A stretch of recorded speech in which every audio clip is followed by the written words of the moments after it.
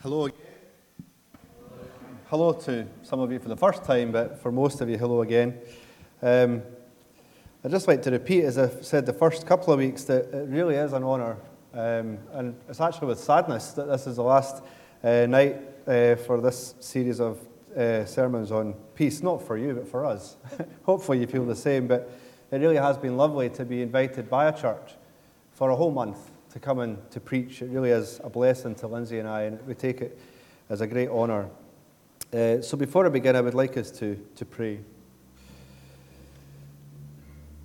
Father in heaven, we thank you for our lives. We thank you for your faithfulness to us. We thank you, Father, that you are present here and you're amongst us. Lord, Lindsay and I pray for AirG Baptist, and we thank you for them, and we ask that you would bless them as a congregation, as a community of your believers, our brothers and sisters in Christ. Lord, may you fill them all with your Holy Spirit and protect them as they serve in this community, much like the rest of the communities throughout Scotland who are far from you and in great need.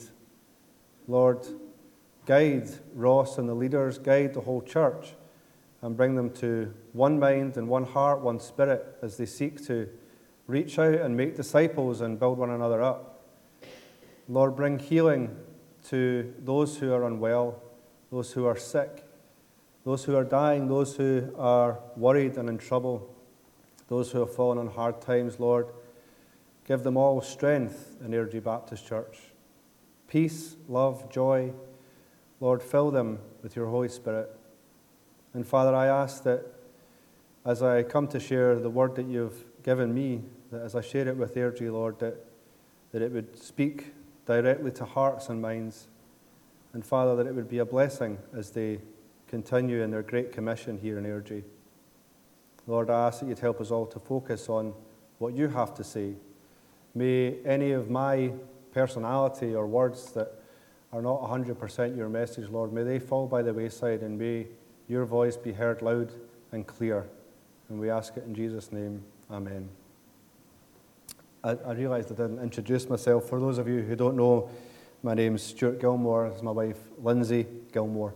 And I met Ross probably about a year or so ago, maybe longer.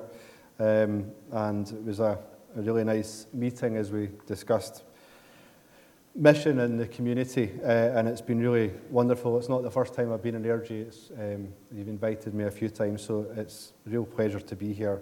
Lindsay and I are involved in two things. Our bread and butter is teaching mental health, sexual health, education in schools.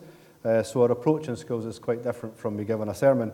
And we are also involved in a mission to what we call the anti-mainstream community in Scotland. That includes people like punks and goths, people who don't like the X Factor and that new show that's on BBC One last night where all the singers, don't know if anyone's been watching that. Good idea. So we're quite busy and feel a great call to reach the lost with the good news of Jesus Christ. And it's also a great pleasure for me to share the Word of God, and any chance I get, I'll take. So the last 2 weeks, we missed last week, but the first 2 weeks we were looking at peace with yourself. How do we find peace with ourselves, being at peace with ourselves? The following week was being at peace with others. Last week was going to be being at peace with the world, and this week was going to be being at peace with God. So instead of that, we're going to do being at peace with the world by being at peace with God. Because that's basically what the message was going to be over the 2 weeks anyway.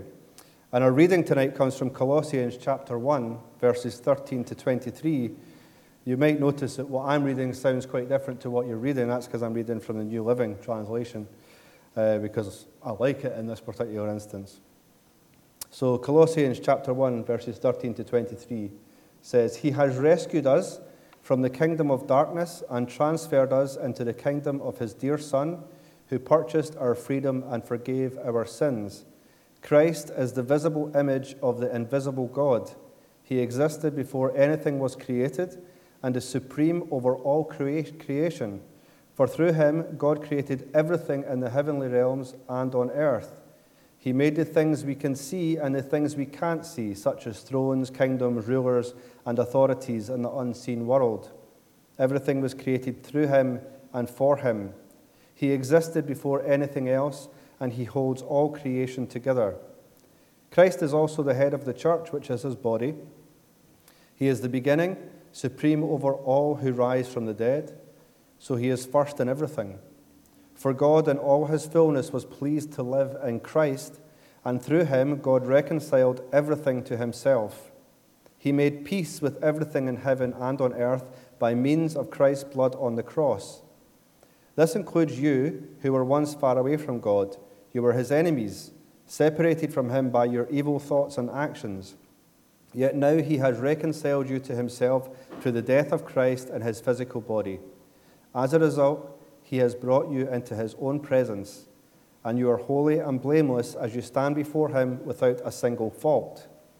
But you must continue to believe this truth and stand firmly in it. Don't drift away from the assurance you received when you heard the good news. Tonight I am speaking to those of you who find it difficult to be at peace with yourself, you find it difficult to be at peace with others, and you find it difficult to be at peace with the world that's presented to you around you.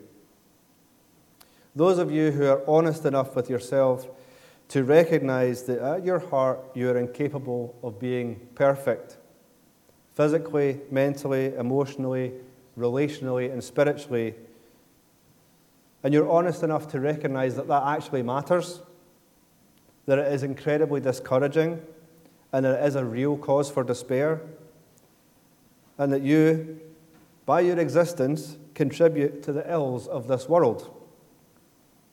That no matter how hard you try, you still hurt others. Rarely deliberately, but you hurt them nonetheless. And that your existence contributes to the damage that is done to our world. Just ask Greenpeace of the damage that we cause to our world that God has given us just by our very existence. Recognizing that no matter how many charities you support, and no matter how many causes you support, no matter how anti-crime you are or pro-environment that you are, that your efforts and all the efforts of all the charities and all the good people in the world will not ultimately fix this world. There will always be pain. That no matter how hard you have tried, and no matter how humanity has tried all through history, the world is actually not a better place than it was 100 years ago, 1,000 years ago, 2,000 years ago. Advances in knowledge and technology have not eradicated lust, gluttony, greed, apathy, hate, envy, and pride, all of which lead to the greatest evils, some criminal and some not. And I won't go into the details of the great evils that are committed in this world.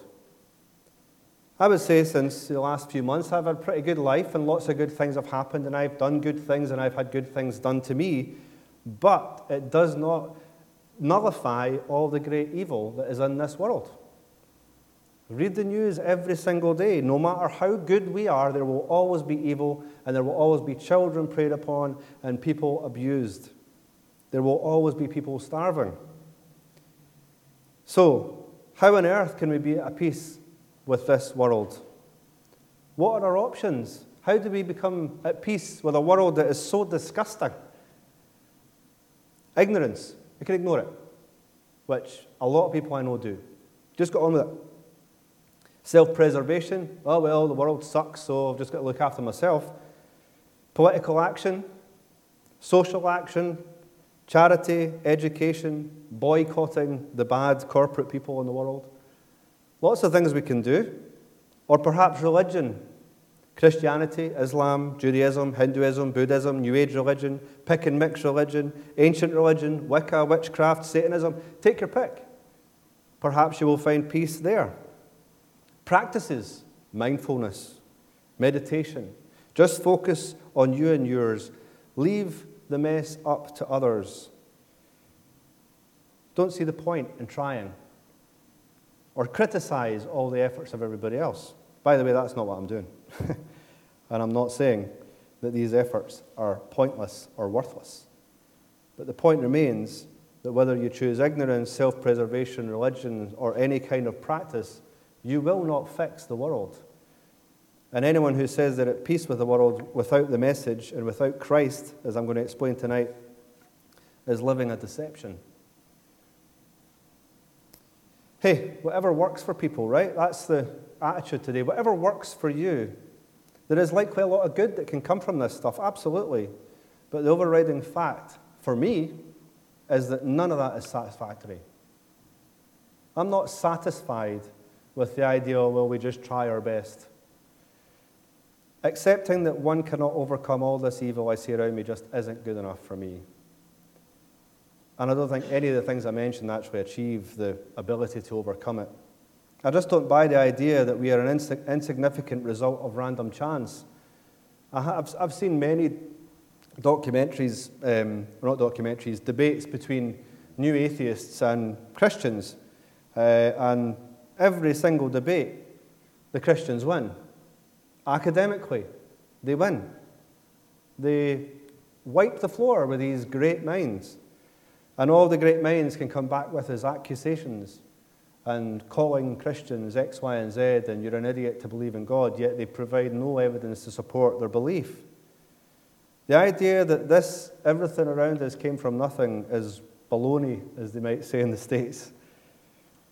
And another thing that really struck me recently was we speak about mental health in schools, and it's clearly needed. And the Scottish Government and education in Scotland are desperately trying to figure out, well, we need to get more people teaching mental health, we need to get more of this, we need to get more of that. And they think that that's what's going to help. But it won't ultimately help, because the one thing that frustrates Lindsay and I is that we cannot talk about Jesus. We can tell them they have an inherent value, an inherent worth, but we cannot tell them why. So we lose the power of what we're teaching. Not necessarily. I mean, we see girls and boys moved by what we talk about, and hopefully we've planted a seed that makes them go, I want to know more about this value that I have. We're able to preach kingdom values, but we're not able to talk about the King. But why are they scrambling about? Why is there so many mental health issues in teenagers today? Because their culture tells them that they are an insignificant result of random chance, even though everyone in their family tells them that they're worthwhile and valuable. They're believing that anything goes, nothing matters. Just do what you want to do. And we say, well, we can't keep telling them what to do. We just give them questions. It's important to ask questions.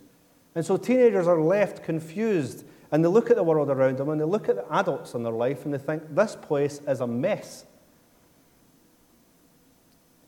And the more I worked on these sermons, the more I found it difficult to be at peace with the world as it is. Now, it sounds harsh, but we really do have the freedom to choose to believe or interpret the world whatever way we like. But I tell you the truth tonight. What I'm preaching tonight is the truth. It's not just another option. It's not pick and mix. This is the truth that I am preaching tonight. And you can choose to ignore me and ignore the message, or you can choose to respond to it. You can respond angrily, I don't mind. But I admonish you to not let that anger push you away from the very source that can bring peace to your source of anger and pain. You can respond indifferently and view this as just another opinion, but I admonish you not to. I encourage you to ask sincerely, what if this is true? What will that mean for me? Because if it's true, it must have eternal, engraved significance. And the third option is to respond positively. And what I'm about to share, I think, will reveal the results of what happens when you believe the message I'm about to share. God has already explained the state of the world to us. He has revealed to us the problem and the solution. So it's in God's hands. It's amazing how many people who do not know God, and even those who do, who feel that they are so enlightened that they could do it better. You're not the first one to look at this world, see the evil, and wonder where God is. Or to think to yourself, oh, I would do it better. You're not the only one. Don't get above your station. I don't know how many people I've heard say that. The world is in darkness. That's what God tells us. The world is in darkness. Humanity, with the help of the evil one, we're the ones that have turned out the light. We're the ones that have caused the damage. In John 8:12, Jesus says, I am the light of the world. Whoever follows me will never walk in darkness, but will have the light of life, suggesting that the world's in darkness and that we need the light. God tells us that the world is in need of saving. For God did not send his world in to condemn the world, but to save the world through him. If anyone's got an idea about Christianity that somehow we're naive, you're wrong. God clearly explains to us the state of this world. We're not blind to the pain and suffering. And Jesus shines the light of hope in all the world. For God so loved the world that he gave his one and only Son, that whoever believes in him shall not perish but have eternal life. For God did not send his Son into the world to condemn the world, but to save the world through him. God has told us the state of the world. He's told us it's a mess. Whenever we cry out to God, Christian or not, and say, this place sucks, it's hard, it's difficult, it's pain, why do I have to go through this? God says, I know. I told you. I have told you. It's why I sent Jesus. Because you're in pain. God made the world, and as a result of loving us so much to give us the freedom to love him back, he gave us that freedom to disobey, and we took it. We took it. And we made the world a place in which God just could not dwell in the manner that he did before. Hence, the decay that we see all around us. Not just spiritually and morality, but also our bodies. Our bodies die as a result of our disobedience.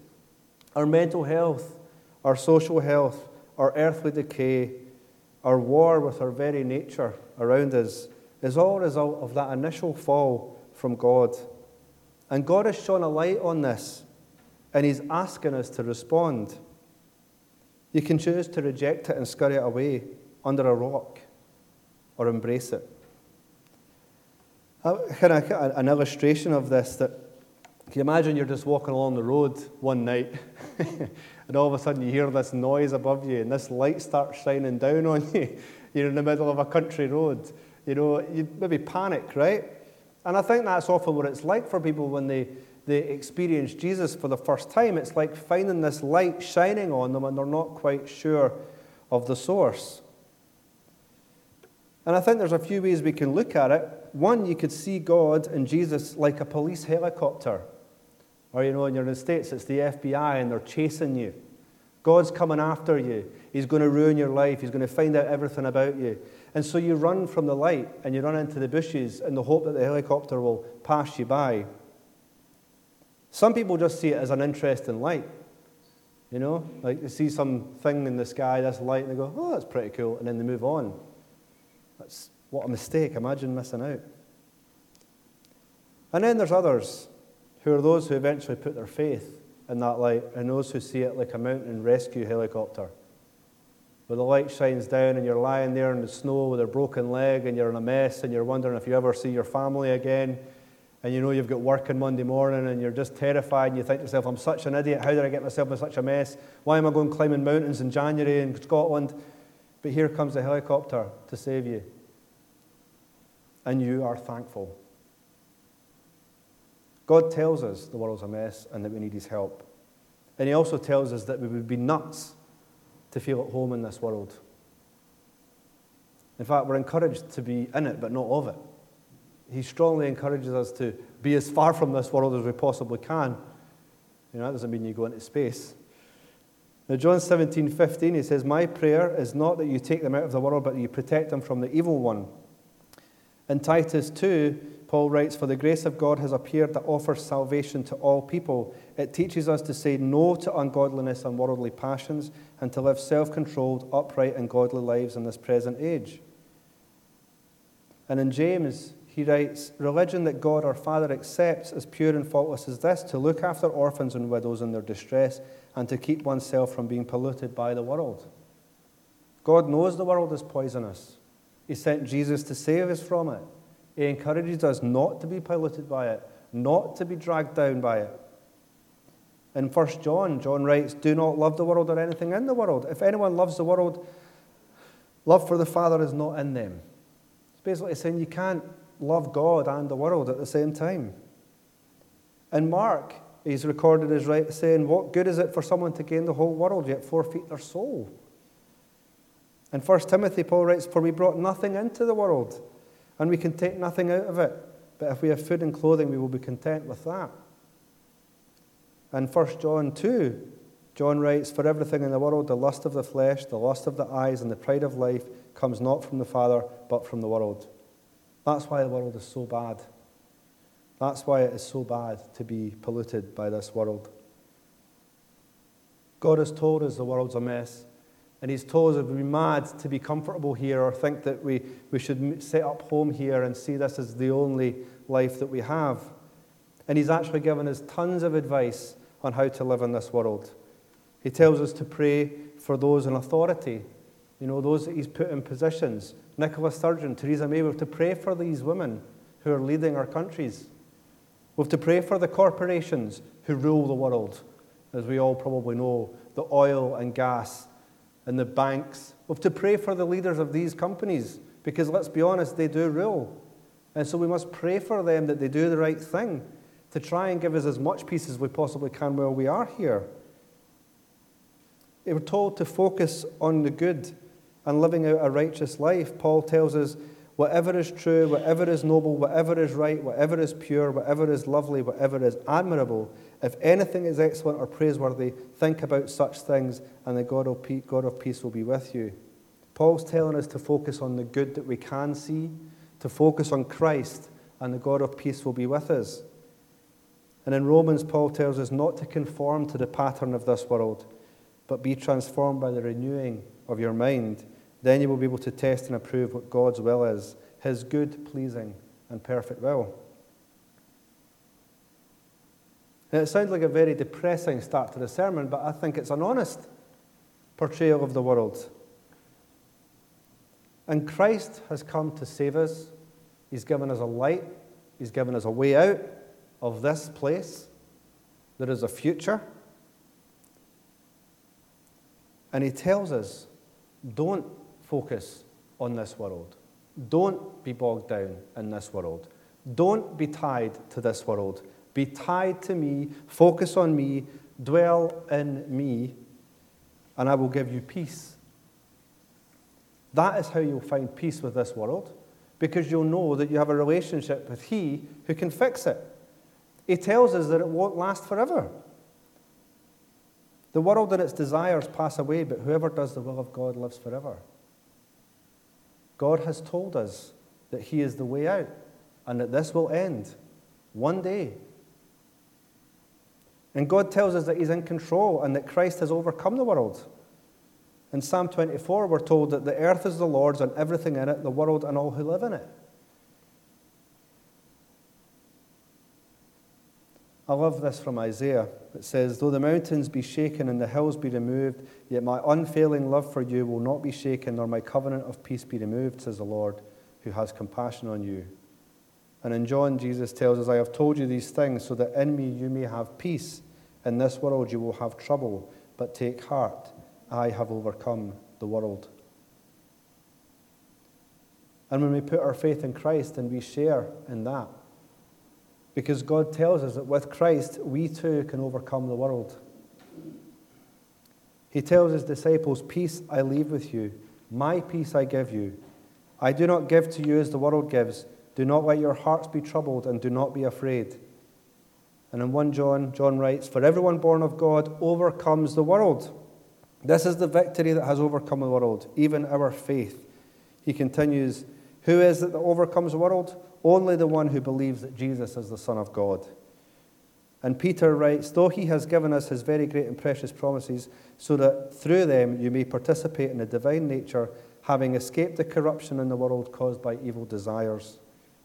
And John, in 1 John 4, writes, you, dear children, are from God and have overcome them, because the one who is in you is greater than the one who is in the world. So again, I ask you, you who recognize that you are at heart incapable of being perfect, what are you going to do? Are you going to remain angry and claim to have a better plan than God?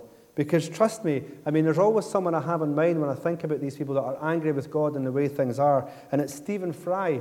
And I love that man. And I pray for that man. Because he is a man in pain.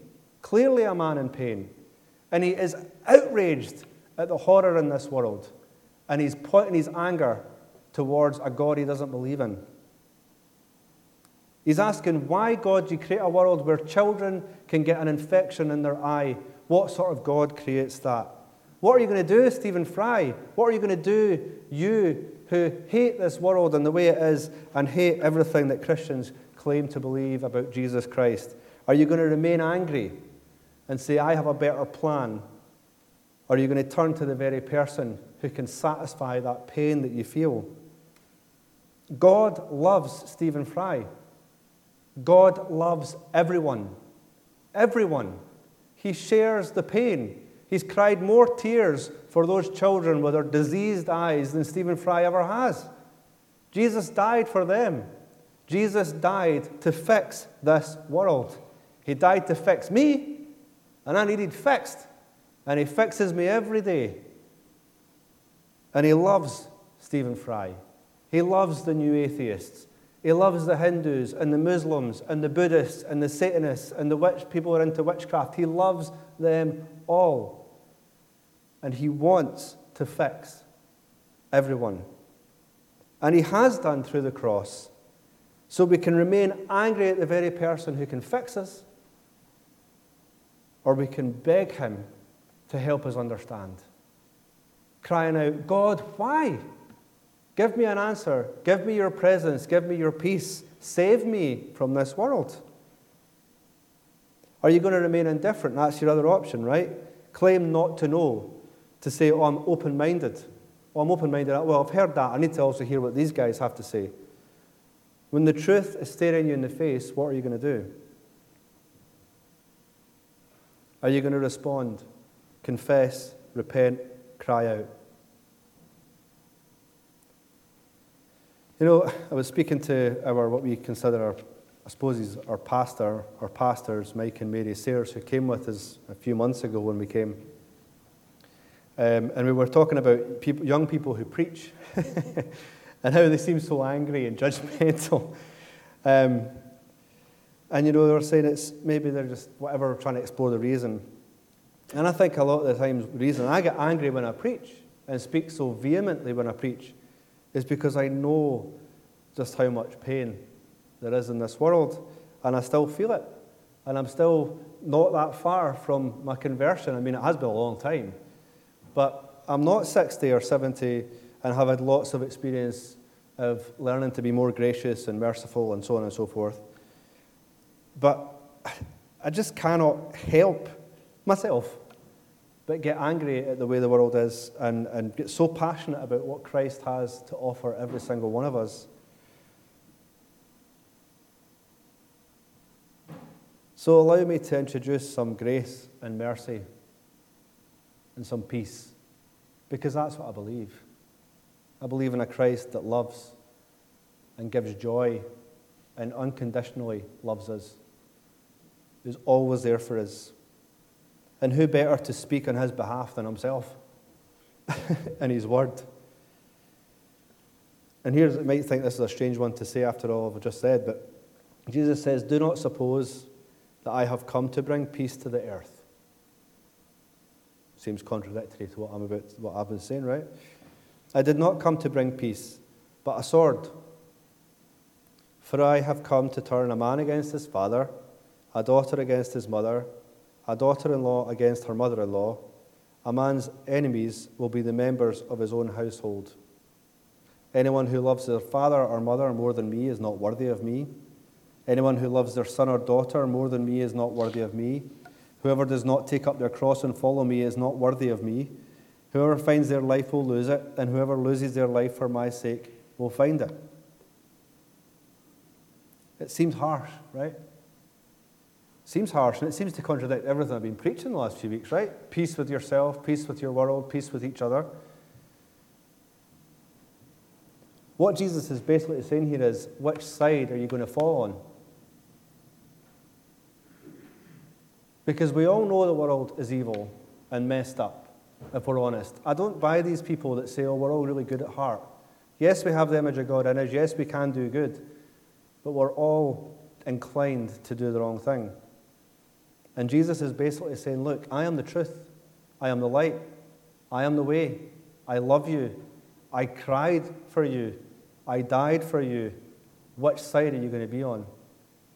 And maybe some of you are in families who are not all Christian. In fact, it's very likely. And you'll notice the division.